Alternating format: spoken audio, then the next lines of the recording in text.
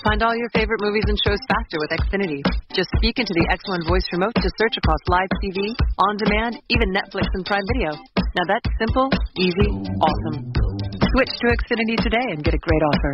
You'll enjoy Xfinity X1, which gives you access to your favorite streaming apps like Netflix, YouTube, and now Prime Video. Go to Xfinity.com, call 1-800-XFINITY, or visit the store today to learn more. Restrictions apply.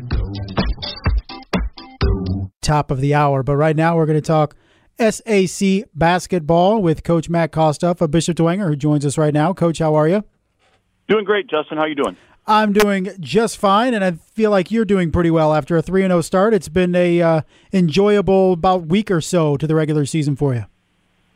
Yeah, absolutely. We're right in the middle of the grind. We started we got in a 5-game and 10-day stretch. So we went up to DeKalb last night and got through that one, and we got the cadets on Friday, and then going down to Marion on Saturday. So it's going to be a busy week, and just trying to make it through.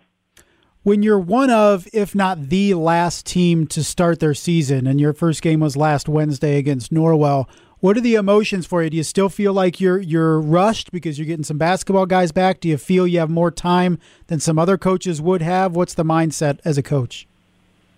A little of both. It's kind of a double-edged sword. The only bad thing, and I shouldn't say a bad thing, of the football going so late, and I wish they do every year, because we need the winning mentality, is you got to have 2 tryouts. You have guys that come out that you don't think are coming out, or guys don't come out that you think are coming out. So it's always a question mark. How much do you put in before everybody's there? So that was kind of the thing there, and we're still very much a work in progress. But the guys the football guys have picked things up quickly, and as you know, it takes them a good 2-3 weeks to get their basketball legs, but it's coming along for them. And for you guys to get this to the start off that you have, it's not like you eased into the schedule at all. No, and you know what? I think that our schedule this year, I told the guys, probably is going to be the toughest schedule we've ever played since I've been here. Besides the conference being very good and the area being very good, going down to playing in Marion next week. We're going back down to Marion and playing Richmond.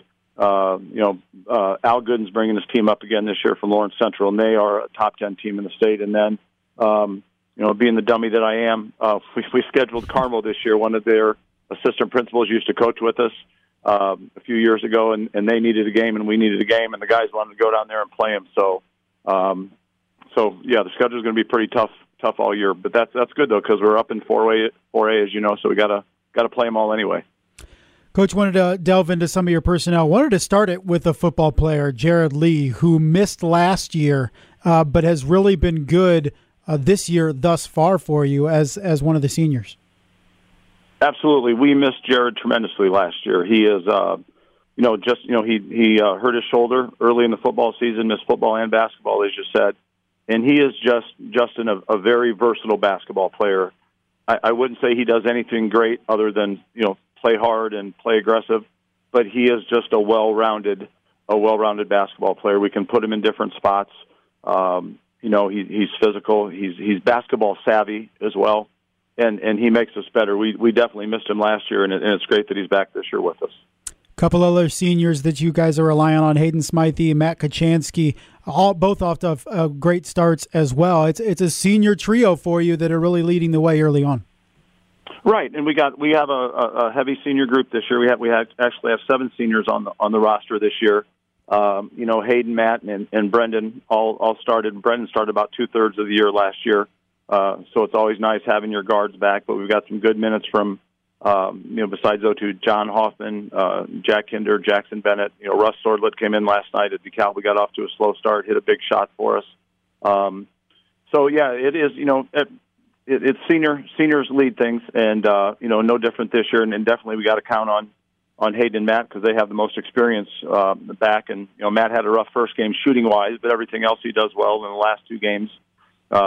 He's played lights out, and Hayden's making that adjustment to being the number 1 option on the opponent's scouting report. So, he's learning to let the game come to him. Last night he did a much better job getting the other guys involved, making some great passes and things like that. So a learning experience because guys are in different roles, but still it's nice to have the experience back. Matt Kostoff, Bishop Dwenger, joining us here on the OPS High School Coaches Show. Coach, you mentioned some of your bigger guys like Hoffman, Bennett, Kinder, Smythe. The length that you guys are able to put on the floor when you need it has to be an advantage. And especially when you look at a conference that by and large does not have the big guys that it has had in previous years. Yeah, it does. And I think, Justin, we can play different ways. We're able, and a lot of our guys are versatile this year. They can play more than one position. Jared can probably play 3 positions on the floor. Hayden can play 3 to 4 positions on the floor. So that does help. For example, our Norwell game, John, even though Will Geiger, who is a great player, had 20 against us, John and Jared just kind of took turns, and they're both about his size. And, I think if nothing else, we tired Will out a little bit the fourth quarter. But it is, you're right, it is a nice advantage to have some length.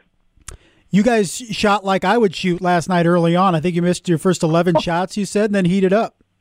Yeah, it was basically Brick City for about the first 4 minutes of the game. All 3 of our teams last night were bad at the start, but after that, and really last night, what turned it around was our bench guys came in. Braden Groves and Russ Swordlet hit back-to-back, threes for us, and then we got rolling last night. And the nice thing I liked about last night, we had 17 assists on 22 baskets last night, so guys were sharing the ball was moving, and we had 9 different guys score last night, so that's nice as well. Coach, of course, last Friday you guys knocked off Chris Johnson and the Homestead Spartans at Homestead. My question is, 2 elder statesmen in the SAC, have you guys run out of stuff to talk about in that pregame warm-up, huddle that you guys have? Elder statesman, that's very, very well put, Justin. No, he's. You know what? I learned from him when he came to Dwenger. That's when I out of the blue got into the coaching profession. Andy Johns had asked me if I wanted to coach. I was calling on Andy, trying to sell him some sweatshirts, and Chris had just come in, and I learned, still to this day, learn an awful lot. He's the best around, and a good friend, and he's whooped us about 8 years in a row. We hadn't beat him since 2010, but I would have felt a lot better if we didn't have to play him again in 2 weeks. But no, we always find stuff to talk about. Believe me. Coach, you get Concordia coming up on Friday, and a lot of people maybe would have looked past this game except for the fact that the Cadets knocked off Carroll last Friday. What have you seen out of the Cadets? They get a good win last night against Canterbury, so it's an upstart Concordia team under first-year coach Phil Brackman.